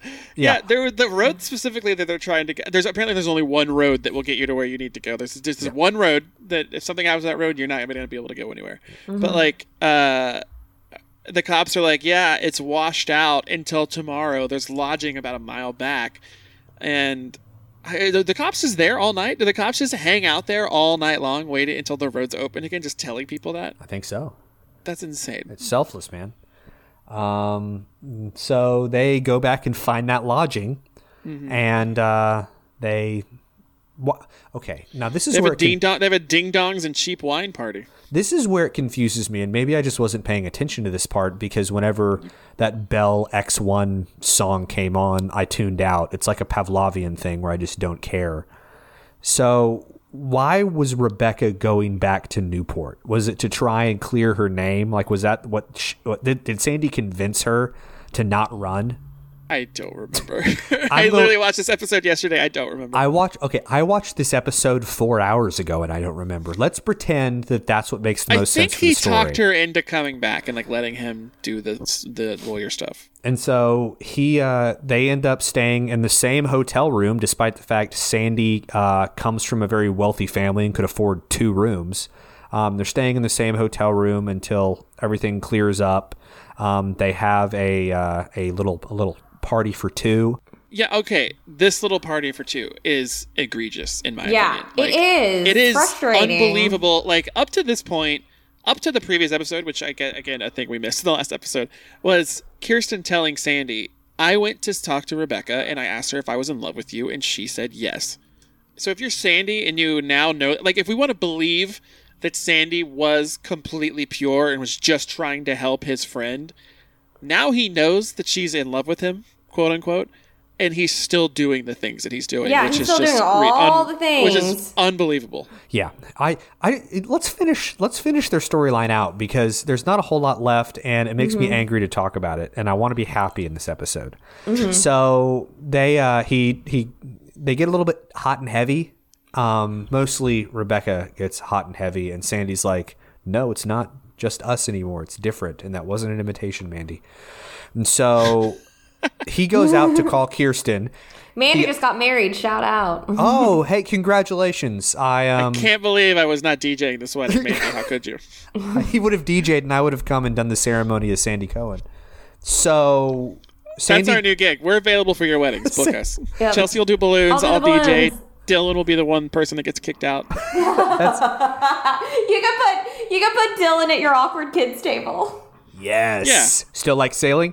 So Sandy goes out, says he's going to call Kirsten, apparently doesn't, and just stands under the awning and stares into nothing. Big Marissa move. However, we find out that he did try to call her. She just wasn't answering the call. I think at this point in the episode, Kirsten does that really dramatic Oliver-esque move where she puts the picture of them down, which means they're not together anymore under TV logic. And she's like, Sandy, I don't care how you get home, just get home. And Sandy says, I'll walk if I have to, and this and that. So they get back in the car, and Sandy is heated. Sandy is angry. They stayed the night. No, they stayed the night. Yes, the next morning. This is the next morning that I'm talking about. So they stay the night. Hang on. I just realized that they did stay the night in the hotel, but the scene where the car spins out is also at nighttime. So they spend the whole day together as well? It sounds... hold on. Do you want me to tell the truth, or do you want me to try and make it seem like it makes sense? Because I can do both. I'm leaving this in, so do both. Okay, so the first, if I want it to make sense, it took them until nighttime because the roads were so terrible that the traffic was backed up and everyone was trying to get home. So that's why it was nighttime when everything bad happened. The actual answer is probably they forgot that it was daytime and they had already said it was morning. But regardless, Kirsten's like, get home however you can. And so the next scene, it's nighttime or just super overcast, like Forks, Washington. And they're seated in the cars. Shout out. Was that Twilight? Yeah, it's Twilight. Yeah, okay. I watched Eclipse last weekend so they are seated in the car. Was that Leslie's idea? Leslie wouldn't want to do that. Whose idea was that? We have so my neighbor is showing her husband the Twilight movies, and I'm watching them in solidarity with him. Oh, that's nice of you. And I really want to watch Breaking Dawn Part 2 because isn't that the one with the weird birth? No, the weird birth happens in 1, but Breaking Dawn Part 2 is like my favorite movie in the series. There's all these new characters. Rami Malek is in it. It's the most exciting one by far. I'm going to finish it out. It's a great show. I feel like DJ would have done really well on that show because it's a big show. DJ would have crushed it. Yeah, he like Welcome to Twilight Minute. In that movie? That movie, sorry. I think everything is a show now. Like all cats are women and all dogs are men. But, so what's happening now is, like I said, they're in the car and Sandy is I'm going to leave everything. I'm going to leave all this in so the listeners know what we have to deal with on a regular basis. Sandy, I will get this out, I swear. Sandy and Rebecca Use your are words. in the car, and Sandy is finally doing what he should have done like 17 episodes ago and said, Rebecca, my marriage matters more. This isn't how it's going to go down. I'm going to find you a new lawyer. I mean, he doesn't say that, but in his heart, he feels it. And they kind of start bickering a little bit. And as we know in the OC, if someone takes their eyes off the road for even a millisecond, that means there's going to be an accident. So Sandy swerves off the road, gets in a car accident. There's a commercial break. And then when the show comes back, the car is still crashed. And when they find... they just kind of like spin out down a hill. Yeah, and And like that scene literally looked like... It reminded me so much of Jurassic Park for some reason. Oh, yeah. So... A nice truck driver gets out of his truck and says, I already called the police. Here. Yeah. Are you okay? And they get out. They deftly avoid the Dilophosaurus that's stalking both of them. And Wow. Rebecca goes, oh, crap, the cops. I can't be here. I got to go. And so she puts on her backpack and walks away in the rain. She walks up a hill in the night in the rain. She's walking up a hill. There's a whole scene of her literally walking away up the hill, Yeah, and then she's gone forever. I don't understand anything. She is too well groomed and has too nice of clothes to only have a backpack in her possession. Are we to believe that she's like been living in a homeless state for the last 20 years? Like, I don't understand. She lives with Marissa now, apparently. Yes. Like, would she not have like settled down in a nice little city in like Schitt's Creek or in Mexico somewhere? Well, they said she went to Canada, is what they said, or like way back when she first showed up. But Yeah. she didn't bring a suitcase? How did she had get to- here? Did she drive? I feel like when she walked up the hill, she had a backpack and like 2 bags in her hand. But again, just her walking up, just an older woman walking up the hill at night in the rain to run away from the police is hilarious to me.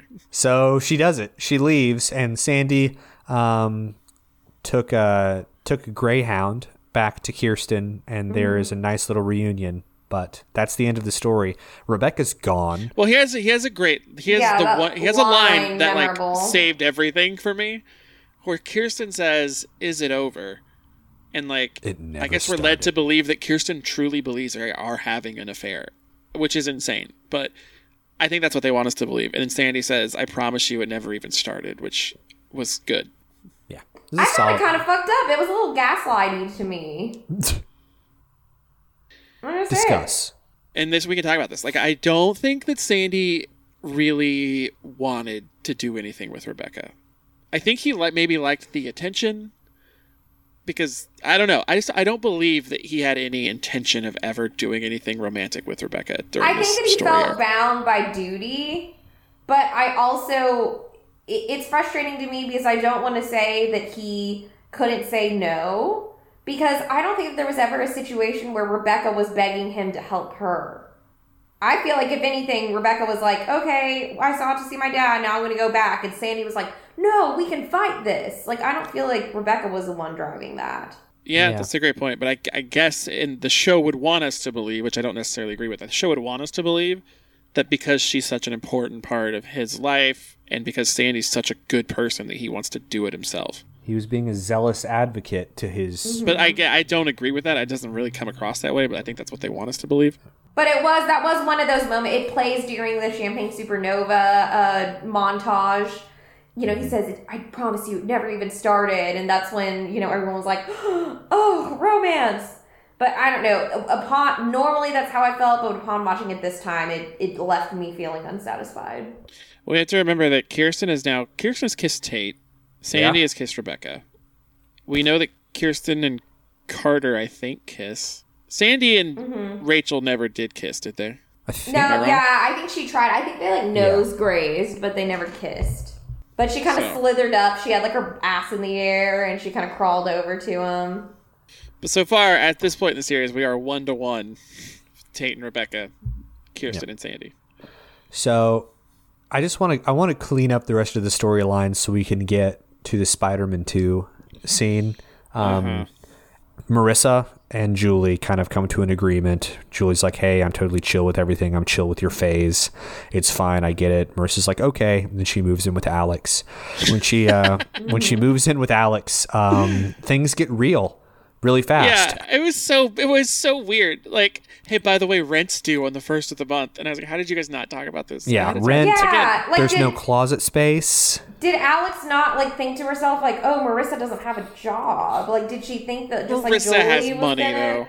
Well, I mean, whenever, if you have rich parents, your parents have money, so it's like, are they going to give it to you or not? Like, it's not like because you have rich parents, you automatically have a pipeline.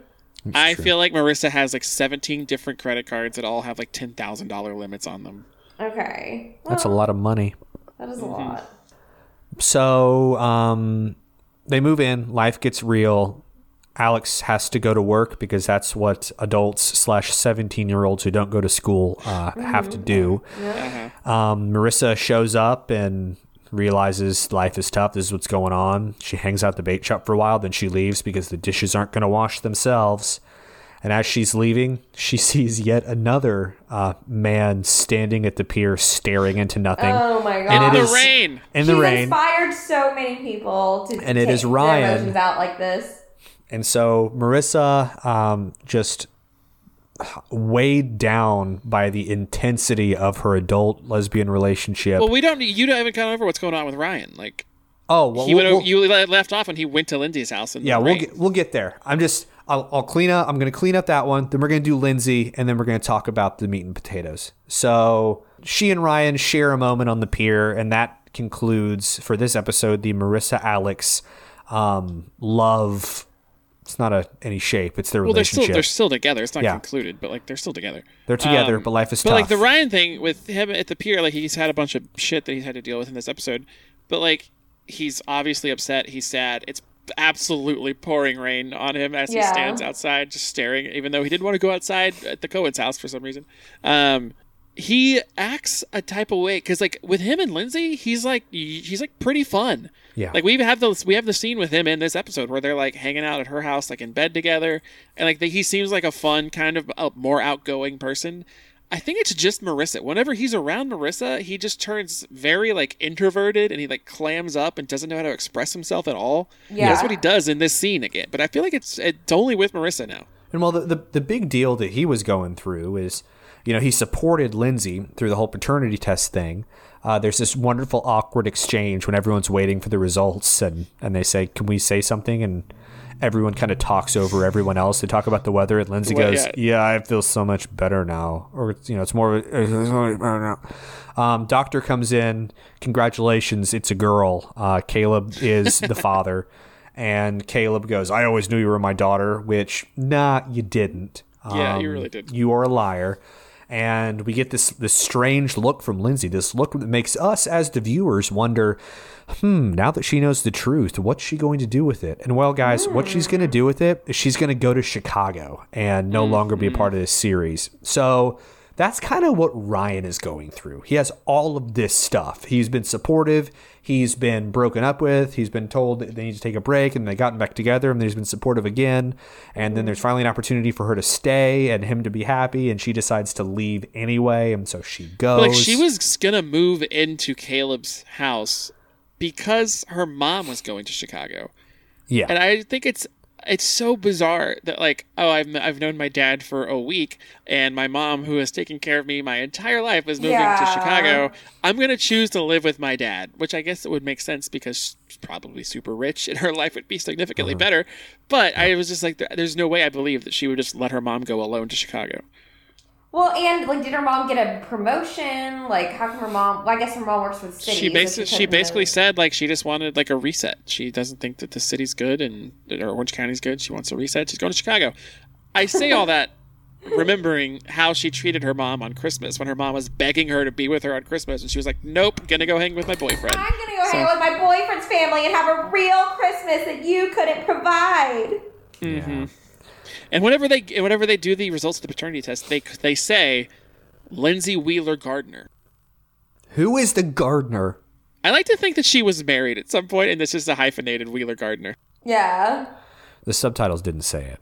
So you're saying that it was Renee Gardner whenever she had Lindsay, and then Renee was married to someone else briefly. No. when I like to Lindsay think. was a No, I like to child. think. I like to think that Lindsay was married to someone. Oh. Okay, no, I buy And that that. she was Lindsay Wheeler, and then she married Gardner, and she became Lindsay Wheeler No, Gardner. that makes a lot of sense to me.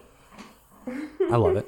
Okay, so that's the Lindsay story, like Yeah. completely. She's gone. She took her oboe and went to Chicago to play in their great jazz music That's the scene. Sufjan Stevens song. Yeah. Scooby Lindsay with her oboe.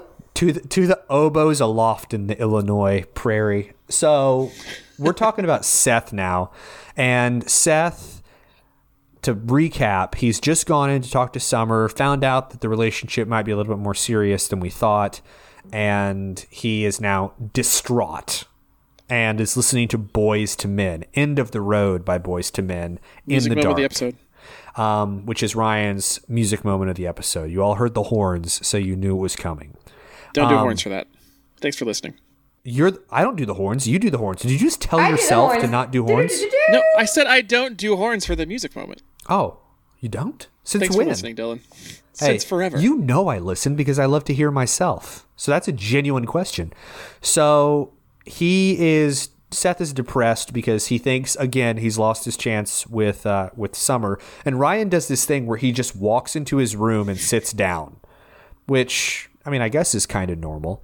And he's talking to Seth, figuring out what's going on. Seth has a couple eureka moments where he literally says eureka, and where he's trying to figure out that he needs one more big romantic gesture to try and get Summer back for the 800th time. And he determines... This plot goes absolutely nowhere, right? Like, this goes literally nowhere. I like the gesture, and the gesture is that he is going to buy back the Summer Breeze, and it's going to be this big kind of full circle. I named the boat after you in the first episode, and this boat was what tore us apart, so now it'll bring us together moment, but he just needs money to do that. Unfortunately, God, you just described it so Yeah. much better than the show did. I tried. I mean, it's just, Unfortunately, it's all, they say it's like man versus nature, man versus man, or man versus like self, and it's all man versus self, this whole thing with their characters. but in a way, it's also man versus nature because of the rain. Well, okay. See, that's how we do it. So he he realizes he doesn't have any money and he needs a job. So he puts on his Spider-Man mask, which is also a hat, and he goes to Alex's apartment and he asks her again for his job back, which I think that's kind of funny that same thing keeps happening, and therefore Alex's reaction about him being a flaky bait shop employee kind of mirrors our own reaction, which how many freaking times is the same plot going to happen? I was going to say, she keeps rehiring him, apparently. Also, I don't remember, but I'm pretty sure we never see him working at the bait shop again. Yeah, but I don't think we do. He basically stole money from Alex. She gives him an advance that he never works for. I will say, so that was the outfit of the episode, and I told you guys early on, because you were like, what? Why did Alex not get the outfit of the episode? But it's because I knew that, like, ones like this were going to happen. She wears a lot of graphic tees. That's very much Alex's thing. And she wears a lot of skinny scarves. She likes to wear a skinny scarf with a short sleeve graphic tee. And she likes her hoop earrings and she likes her studded belt. I feel like I wore that exact same outfit several times between the years of 2003 and 2007. Mad respect, Alex. I also was a big fan of Seth's jacket that he wears in the end. I actually had one of those. And I got really? it because I saw Seth wearing one. So just so you know, I was one of those fans. So while he's over at Alex's apartment, he sees Marissa, who walks out in an incredibly revealing kimono type robe. And we actually have a pretty genuinely funny moment from Seth. She's saying one of those types of lines where she's like, "Hey, Alex, are we gonna get out of bed or are we gonna stay in bed?" And it's Yeah. like, oh, wow, Yeah, okay. and it, like So- her hair is very like JBF. Like it was obvious what was going on. So Seth is very excited to see this situation unfolding before him. He says, "Alex, you broke up with me for her." He does some fun physical comedy. Good job, Seth. So Seth now has his money in hand. He has a plan. He's going to go buy back the boat. But quick, let's go back and see what's going on in Summer's room. So we're back with Summer. She is also listening to Boys to Men, which I thought was really cute and really funny. And Zach shows up into her room this time to kind of say, all right, you ready to go? Let's go. Sees like the pile of bags and is like, is that all you're taking? And, is that all your stuff? And she gives us this great line because, we're backpacking, right? We're going to be staying in hostels. And she says, God, what is it?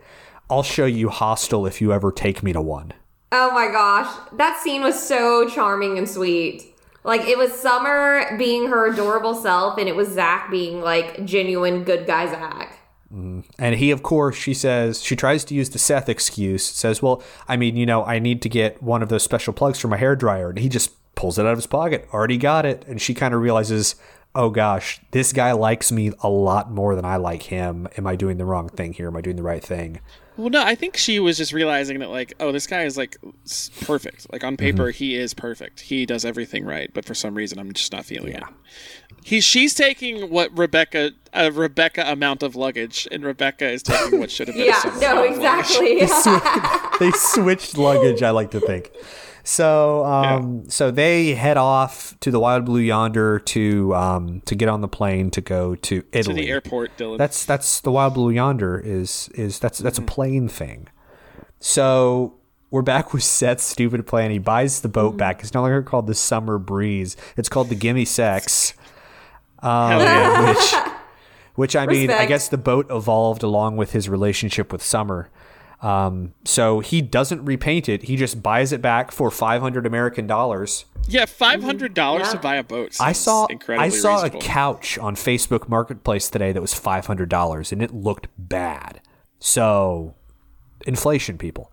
Anyway, they bring the boat back to the house. The boat is supposed to go in the pool eventually because it's like, hey, we're on the water together. But for now, it's just in the living room. So that's the plan. Wait, what's the plan? Tell me what you think the plan is. Summer comes over and what? Sees a boat in the pool and goes, oh my God, we should be together. So in Seth's mind, he calls Summer. She's like, I'll come over. I'll leave the airport and come over. That's the first hurdle he's got to go over. Well, she's literally like, no, you've had plenty of opportunities. I'm going. Yeah. Bye.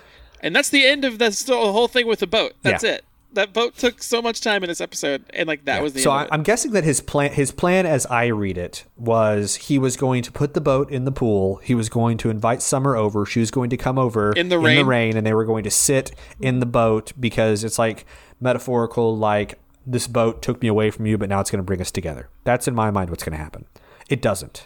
Okay, Chelsea, question for you. Yes? If a guy is saying, hey, I got a boat in the pool, it's pouring down rain, will you come over? And there's another guy saying, hey, come with me to the airport so we can go backpacking through Tuscany. Which guy are you choosing?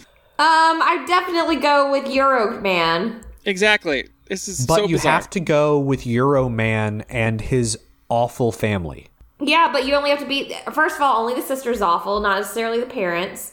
And second of all, well, actually, if his dad's a senator, he's probably awful too. Let's just be realistic. Welcome to Pod Save America. Yeah, there's very few like senators that you're like, yeah, they'd be fucking fun to hang out with. Which senator would you hang out with, Chelsea? Oh, definitely the Ohio guy. Mark the Ohio guy. No, you guys know who I'm talking about. Sherrod Brown, 100%. Ooh. I want to hang out with Ted Cruz and find out how he did it, how he killed all those people. Anyway, so the plan doesn't work, and he decides that he is going to instead watch a marathon on TV on his satellite. They make it a point to say satellite. It's the satellite that I'm going to be watching this on. He says, I'm going to fire up the satellite. Yeah, and he's watching basically what was the OC's joke about Laguna Beach. So he's excited for some reason to watch a reality show and not like one of the superhero movies or comic book movies that he's liked for the entire, I guess it was all for the joke. It was all written backwards. Well, I can't believe you haven't brought up Hellboy at all in this episode. Well, there's a lot of Hellboy discourse. All I wanted to say in the last episode was that when they were describing Hellboy and his purpose, they're actually describing Ryan Atwood. I won't go any further than that. Just go back and listen to it, kids. So they're at the airport. I'm proud of you. Thank you. That's his plan. I'm looking at the clock. That's his plan. They're going to stay. He's going to stay at the house. He's going to watch bad TV with Captain Oates because yeehaw. And Summer is going to go to Tuscany and sleep with her perfect boyfriend. However, fate has something else in store. Because it is raining. I hate this. Because it is raining, the flight is delayed. So they spend more time at the airport than they want to. But we find out, we're reminded again that Zach has a not very fun family to hang out with. And they're trying to make small talk, and Summer is doing her best, and they're not having it. They ask her if she's a fan of Botticelli, knowing that she doesn't know who Botticelli is. Even Zach's like, seeing the birth of Venus in real life is great. Like, dude, you know she doesn't know what the birth of Venus is, and so I still don't know what the birth of Venus is. It's that famous painting with Venus on the half shell. Sure, that one, yeah. Botticelli. Anyway. Dylan, you're going full Zach on me right now. I'm going full Zach. They use it as the inspiration for the cover of the Harley Quinn movie. Of Harley. Also, oh my gosh. I have not seen I'm using a reference. Yeah, these are such specific references. I'm going to show you the picture. You're going to be like, oh my gosh, Dylan, you were so right. I am so wrong. I'm sorry. Please. You know that I won't say that. I will plead ignorance before I say that. You'll say it out loud to yourself, but then you'll pretend that you hate me to my face. I know how this works. I was bullied in school. I know how this works. So basically, she's at the airport. Okay, wait. Can I stop you? So throughout the episode, a couple times we've seen her open her flip phone and look at a very low res photo of Seth's face. It's bad. It just says Cohen lowercase c, and then it has his phone number at the bottom. And I did call the phone number, and it leads to nothing. I was hoping they would have some sort of like thing set up still from the OC. But, man, it leads to nothing. So speaking of leading to nothing, I will continue my breakdown of this episode. She goes to look at the magazines to get, whatever it is she needs to get, but secretly she just wants to listen to the voicemail that she knows that she had from Cohen. She listens to the voicemail. It's Seth being completely normal and chill and not being weird at all. And not at all. Not weird at all. And so she listens to that voicemail, and there's a quick flash cut to Seth, who he is finally out of his Boys to Men face. He's finally seated on the couch. He's ready to watch his crappy, mindless TV, as he says, to his plastic horse. And the TV doesn't work. The satellite that he was going to fire up is powered down. He's got to fix it because it has to do with the rain. I don't understand, because I don't think the satellite's powered down. I think it's raining, so you don't get to watch the satellite because it's raining. So I never understood why he went to the roof in the first place. I don't know. But he did, and he tied a rope around Dish himself. TV, you know when it rains, it goes out. He puts on his Spider-Man mask, and he ties a rope around his waist, and he climbs up onto the roof, and all fans of Spider-Man will know what's going to happen next, but we'll just have to wait and find out until after the next scene, because we get another flash cut. We are back in the airport, and Summer has this really, really weird moment. So first of all... this is the worst.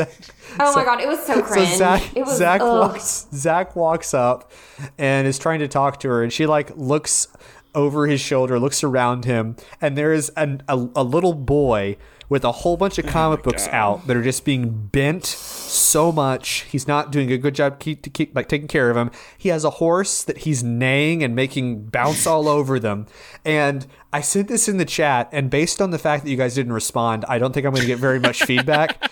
But for those of you that know, you will know, it is literally the exact same scene in Return of the King whenever Arwen is going to the Undying Lands with her family, and then she has a vision of her and Aragorn's kid, and the kid like looks over into the camera at her, and she goes, oh god, I can't go to the Grey Havens. That's what Summer does. She looks at this Dylan, kid. I truly don't know what half the words are you just said. Oh, so there is one person out there, I like to think it's Harold. Harold, shout out, brother. That he's like, yeah, it's like the Grey Havens. And so, Summer. Do you think that kid Seth knows the kid Ryan that Ryan saw? I think that they probably hang out together. I think they do too. And so I was waiting for Chelsea to be like, outfit of the episode is like the fake kid Seth. Yeah, the fake kid Seth wearing his little baby clothes. No, I don't know. And it's like the other thing I was wondering was that kid actually there? Or was it like? I mean, I guess it was because Zach kind of acknowledged the kid, but I didn't know whether it was a ghost the way that it was that Ryan sees. A ghost? Well, you see, it's funny you say that. That kid died. It's funny you say that because The second dead child we've had in this season. that is the exact same thing that we're led to believe in the Return of the King, because it actually ends up Oh being my a vision. God, This is Dylan. great. Welcome to Ring Talk. So anyway, she sees the kid and she's like, I can't. And so she leaves and goes to be with Cohen. We know that Zach the kid was really interesting during that scene, though. You know, it's basically he gives the same speech to her that, and I think I've made this reference again on this show, but in Sweet Home Alabama, when Reese Witherspoon like realizes she can't marry Patrick Dempsey, he's kind of a gentleman Spoilers. and kind of like, oh, you know, go ahead and be with the other man. Like Zach basically does that same thing, and those are the only two occasions where that's ever happened before. Thank you to Chelsea for using movie references that I understand. Yeah. See? I'm sorry that I referenced the movie that won 11 Oscars. How dare I? So But was it No, a Zach- classic rom-com? Zach literally says, I couldn't believe you made it out, like made it to the airport or Yeah, something. he said, Like, truth be told, I can't believe you made it past security. Or he goes, truth be told, that's I what- didn't think you'd make it past security. That's what he says. But Which is I just mean, like he- a fucking. If you really thought that, you would not have allowed her to go. If you really thought she's so in love with this other guy, she's freaking out about this trip because she was in love with this other dude, you wouldn't let her go that far. Like, you'd have that conversation way before that moment. And he's not upset because he gets to go to Tuscany and backpack by himself and like hang out with a bunch of Italian chicks. However, as Summer leaves and he looks over at that kid, he gives that kid a look that makes me think that as soon as the camera pans away, he kills that child in the airport. So that's what's happening in my headcanon. So anyway, we're back. Seth, when he was trying to fix the satellite, falls off the roof, lands upside down, and I guess he stays there for an indeterminate amount of time, getting waterboarded in his Spider-Man mask. Summer. So he ties a rope around his waist. He ties the other end like the chimney, Yes. Safety. and then he slides backwards on his back off the roof with the rope tied to your waist. I feel like that would like break your back. Yeah, that would have to like snap you, or you'd have to go to the you'd have to go to the chiropractor. we know for a long it would time because after that happens to Gwen Stacy in The Amazing Spider-Man 2. He's disproved by his own narrative. That's just what happens. But luckily his back doesn't break, and instead he's hanging upside down when Summer comes to bang on the door. I like to think it's like 2 hours later.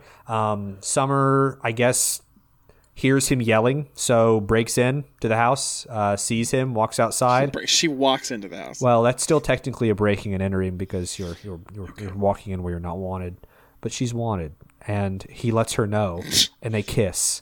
You just did the most Dylan thing where you say something and then immediately say something that like is contradictory to it. There are two wolves fighting inside of me. One is reason, and one is disorder. Also, I need to God see. and the devil are raging inside me. I need to go to the doctor. There are wolves in my body. So they kiss upside down. We get this. This is a Haley Irwin thing, and I can't not think about this when I see this part. Haley always goes, "Why is his mouth weird?" Whenever she pulls the mask down, and he looks like a fish that doesn't know what's going on, but she's all about it, and she kisses. It's like a And they very kiss. I prominent. think that was really Adam Brody. Maybe it wasn't even him. It was a stunt man because Adam I'm doesn't saying do it could have been. I mean, it don't think I probably can't see Adam was. Brody being like hang me upside down in a mask and pour water all over It was me. I thought, Patrick like, Dempsey from Sweet Home Alabama, upside down with a Spider-Man mask on. They kiss. You know what? That would make sense. The entire Rain storyline would make sense if that was the case. It would. Well, it is the only part you can really see of him is his chin. So no wonder she thought that his mouth looked weird. Remember we talked about how they cut taco kiss in this show? Oh yeah. That was Like that was. like now imagine a taco kiss but being like upside down. Oh, I think his mouth looks weird because it wasn't Adam Brody. I think it was somebody else. we're gonna find out. Welcome back to Conspiracy Corner. Yeah. We're not going to find out. We have got to talk about it. OC stands for conspiracies. But that's my favorite episode, and you know what? I stand my by God. my terrible choice. I stand by it. I don't think it was a We'll terrible look at it choice. until 3 episodes from now. I Three think- episodes from now, you're like, well, this is my favorite episode. If you're telling me my only crime is being forgetful and positive, then then lock me up like I'm Rebecca. What I was just about to say was that when I was looking up, I went to IMDb to look up the actors who play Zach's family. Mm-hmm. So I wanted to see if they were the same two actresses that played his family previously. Mm-hmm. And on IMDb, they give every episode star ratings, and this had one of the lower star ratings. This had 8.9. No. Uh-huh. I'm going to look it up right now. Here. All right, no, you keep talking. I'm going to look it up. You keep talking. It got an 8.9, but usually the top episodes are, I think it's this one, the New Year's episode, the pilot episode, the very last episode is also very popular, and the Christmaka episodes are usually the most popular The very last ones. episode was great because of that whole epilogue. Kind of like my salami epilogue.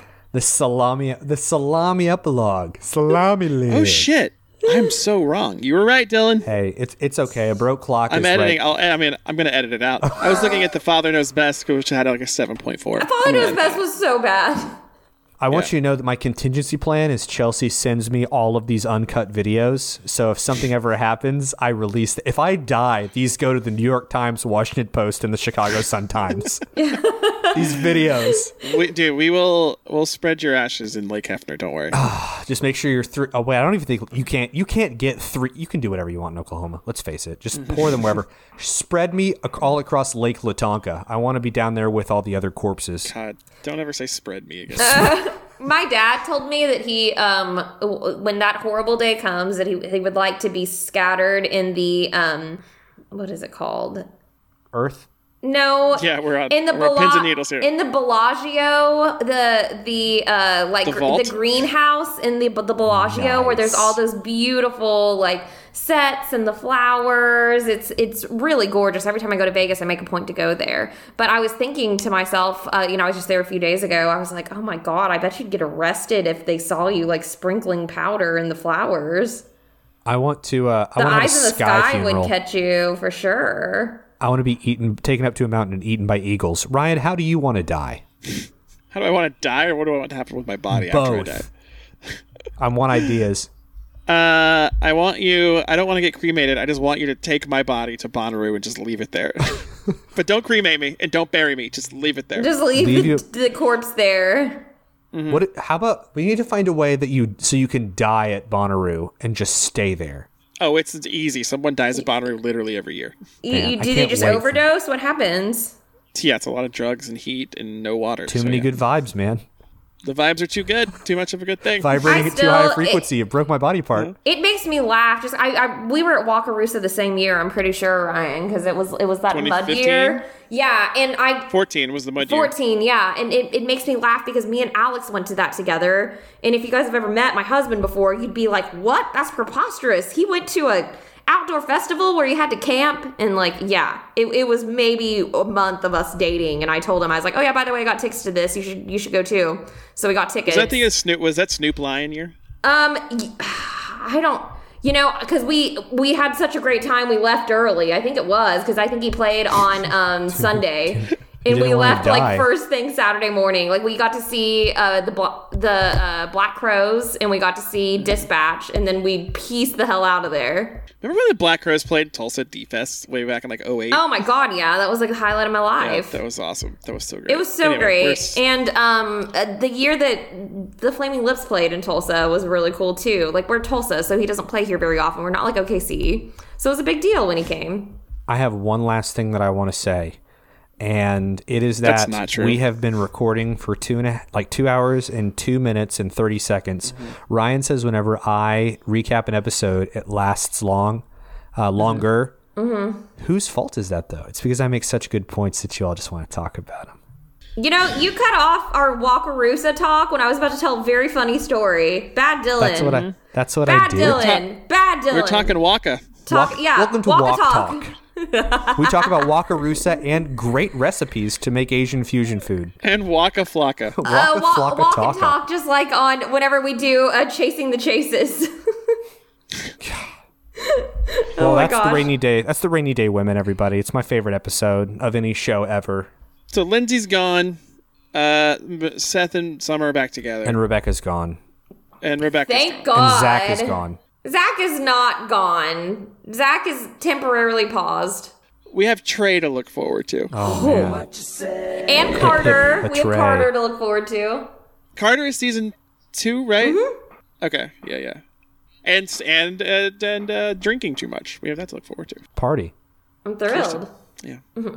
Well, anything else anyone else wants to say? I just want to say that's pretty much it. We did Oh it. my You God. can. How do we wrap this up usually? Oh yeah, you can follow us. You can follow us online. You can find us on Instagram at Cohenspod, CohenSpod. Chelsea, I don't think has posted in a while, but she will at some I point. will. If she did, I didn't see it. I have some TikToks cooking in my head. I also want to remind you all have listened in the past, and so thank you so much. In like 24 hours, we jumped from 32 ratings to 55 ratings. So thank you. That can't possibly be right. I'm leaving this in. Something happened. Someone botted us. I don't think we have that many ratings. You know what? I don't believe it. All that matters to me is I want to say thank you to KC32793 Heart for her April. I say her, but I want to thank them for their review from April 9th, where it says, I tuned in for Ryan, but I'm staying for New Dylan. So thank you. Thank you so much. Who's New Dylan listening on appreciates behalf of you. me? Everyone else. Yeah. Oh, Dylan's parents. Dylan's parents. KC. Wait, is that my mom? Thanks, Mom. Thanks for the review. But yeah, so make sure to give us ratings and reviews.